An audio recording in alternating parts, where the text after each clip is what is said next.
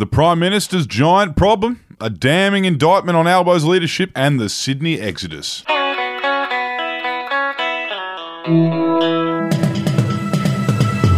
Hello, it's Friday the 5th of February. My name's Wendell Hussey. And I'm Clancy Overall. And this is the Betoota Advocate's Daily News Bulletin. The Prime Minister is trying to fast-track a travel bubble with the Philippines in an effort to get George Christensen to fuck off. Yes, the member for Dawson, Big Georgie Christensen, or the Fat Bachelor as Malcolm Turnbull used to call him, has been causing the PM a bit of grief with his shamdemic posts that undermine public health orders and in turn garner 4 times more engagement than the health department.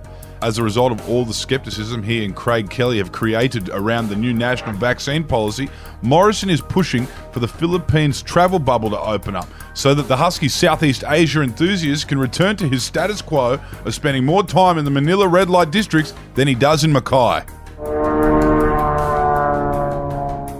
And on the other side of the centrist political spectrum, we need to get rid of Albo, says mid-level Labor Party official wearing chinos with no socks. Yes, Tanya Plibersek, Jim Chalmers, Joel Fitzgibbon and Bill Shorten are all sniffing the blood dropped in the water by our Canberra political journalists this week and seem to think maybe it's their time to make a tilt. And one young Labor prodigy reckons Albo just isn't cutting through. Speaking from a bed and breakfast in Bangalore during a Labor Party bonding camp, the young bloke whose name is probably Jeremy or probably Evan, something like that, was halfway through fishing out a pebble from his 4-figure loafers when he said, "We need someone to run the party that's a real person. We need one of us in there."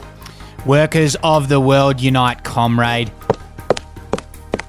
And in some other national news, a new study has found people are leaving Sydney in droves due to it being a massive shithole. Yes, people are decentralising all over the country, and particularly New South Wales, where Sydney is experiencing a bit of an exodus at the moment, whether that be tree change or sea change. And as we exclusively revealed, the major reason for this is because Sydney's an overpriced shithole whose soul barely has a flicker of life left in it. And as Paco Caceres said in the comments, Shitney is great if you only care about money and business and don't care about a good work-life balance and if you don't like being a nice person. Interesting take from Paco there. Our quote of the day today comes from Yoshiro Mori, a former Japanese Prime Minister and the current head of the Tokyo Committee organising the Summer Games. He's caused a bit of an uproar by saying, "The Education Ministry has been very insistent about choosing female directors, but a board meeting with plenty of women will make it drag on. Women have a strong sense of rivalry. If one female member raises her hand to speak, all the others feel the need to speak too. Everyone ends up saying something." He also said meetings with women can be annoying. Yeah, he's facing calls to resign, so we'll see if he falls on his sword, pardon the pun. Part of me thinks he won't, because he is a senior Japanese sports administrator and fails to see what he said wrong. Let's see what happens, but that is the last Daily Bulletin for us for the week. Thanks for tuning in, and we'll talk to you again later on. Bye-bye. Hooroo!